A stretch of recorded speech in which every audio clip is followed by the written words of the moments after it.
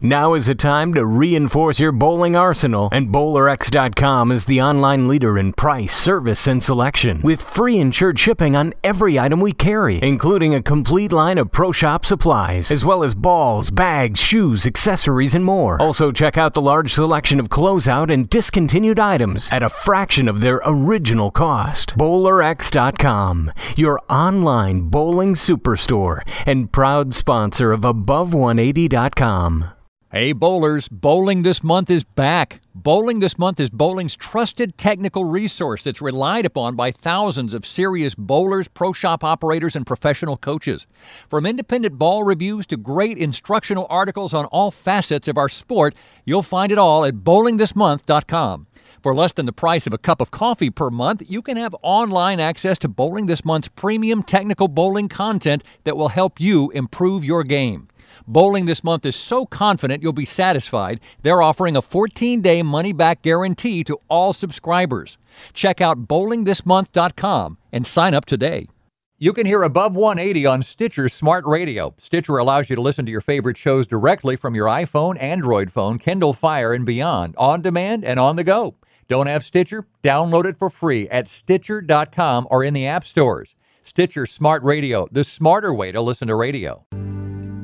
BowlerX.com, your online bowling equipment superstore, presents the Above180.com podcast. Tim Berg is ready to hit the lanes, approaching the issues that you, the bowler, want to know.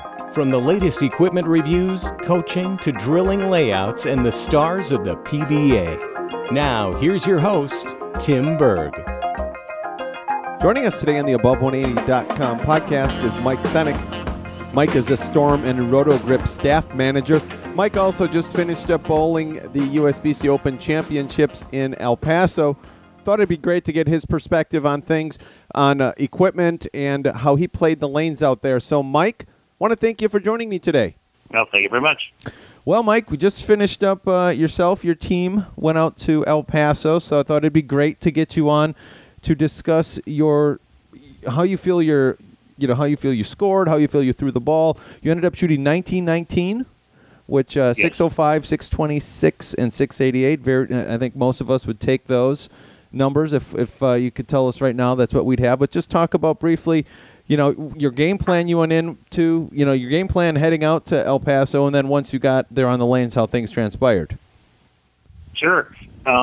First thing, when we looked at the patterns this year, the biggest issue was the patterns are much flatter. So the ratio of oil across the lane last year was 2.8 in one event and 2.6 in the team event to 1. This year they were 1.8 and 1.6 to 1.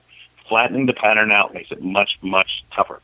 Also, especially in the team event, they took 5 feet off of the pattern. It's 5 feet shorter, but they added volume. That makes the pattern, once again, even more difficult to try to navigate.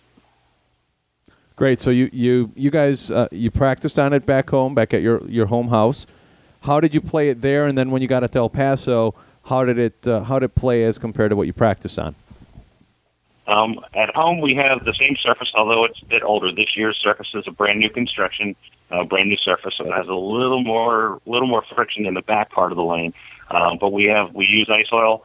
We have a kegel machine, and the team pattern played within about 2 boards of what we saw out in El Paso.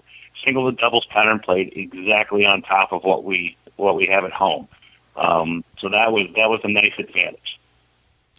Great. So in going back again, 19-19 as your score. How did you feel your shot making was out in El Paso, and how did things transpire for you? This year I had a good chance to practice.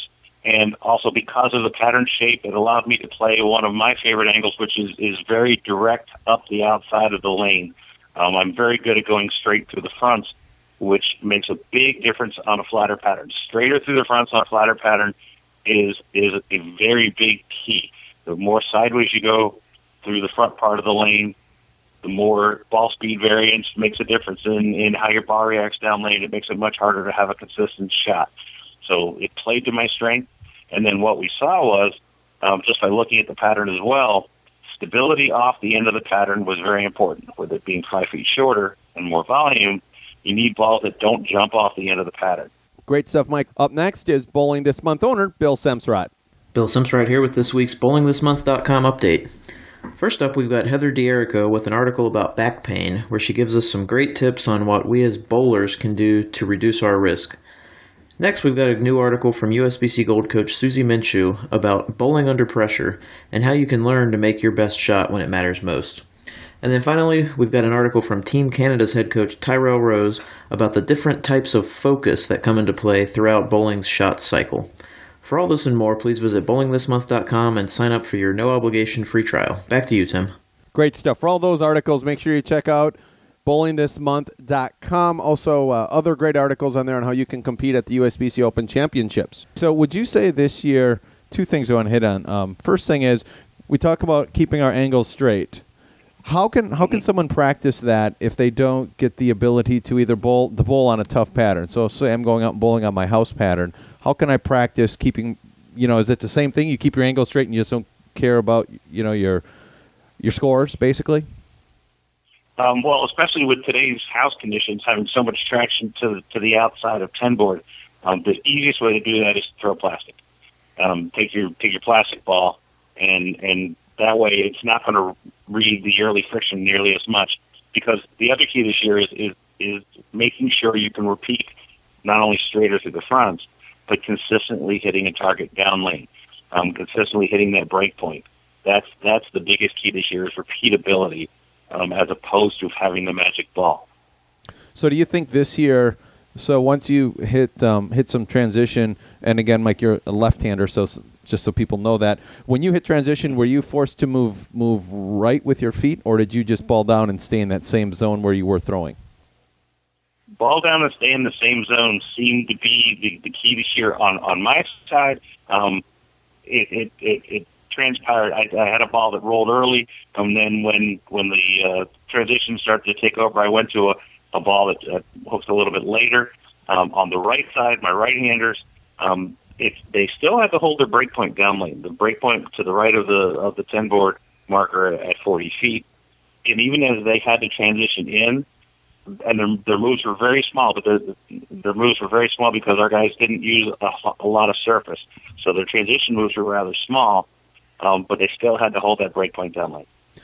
Great. Again, Mike Sinek joining us, the Roto Grip and Storm brand, the Roto Grip and Storm staff manager. So, Mike, let's talk about the pieces you're throwing over this weekend with Storm and Roto Grip, and then also, obviously, like you just said a couple times, there's not that go-to ball, that magic ball this year. It's more a shot maker's tournament, but just a few balls maybe in each of the lines that might work well and keep people in play. Okay. Basically, the key, even just like last year, the key with this ice oil is you need balls that have lower differentials. 20 diff, 30 diff are the key. So that means the ball's not trying to torque as much when it reads friction. So any ball that has 20 or 30 differential, also the lower, you don't want to go with a super low RG ball. You want to try to stay in the mid RG ranges. The other thing was the cover stock prep is we found that the lanes transitioned evenly if you stayed between 1 and 2,000 in Avalon pad. That also helped the lane transition. Now I used my fresh ball was a 1-inch pin outcry. My transition ball was a wipeout with a very stable drill. Perfect. And anything you can maybe recommend that would be fitting in, say, the Brunswick or EBI lines? The Arson low flare. Anything, the low flare ball that worked very well last year was the Arson low flare. Also, Brunswick has one or two pieces that are in that lower differential, but there's the Melee series in Brunswick I very much like. That is a very smooth rolling ball as well. So those pieces are what I've seen that seem to have worked the best. Great, Mike, and I'm just going to put you on the spot here. Do you recall how many opens you had in your 1919 set? I want to say 9. And there's a reason. And a good question. My biggest miss was that I left the 247 and missed it That was my biggest miss. The problem was the deck's hooked a little bit, and it's because it's a brand new surface.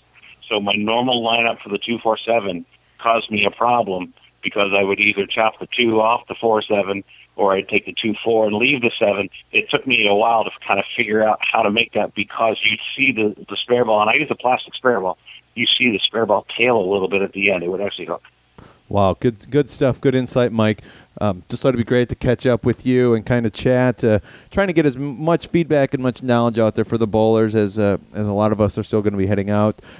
Did you do the side events? I'd almost be remiss. Did you do any of the side events, Bowler's Journal, the Bowling This Month tournament, 40 frame, or any of that sort of stuff? I did the Bowler's Journal and shot 580. It just had a very bad first game, but shot a nice 580, which was close. 630, I think, was 630 or 650 was the instant cash. And then we had our team did a practice session, and the practice session is on the same lanes with the Bowler's Journal and the showcase lanes, which are just over the wall from lane 1. They have a very nice setup this year. It's actually very easy to get around the convention center this year.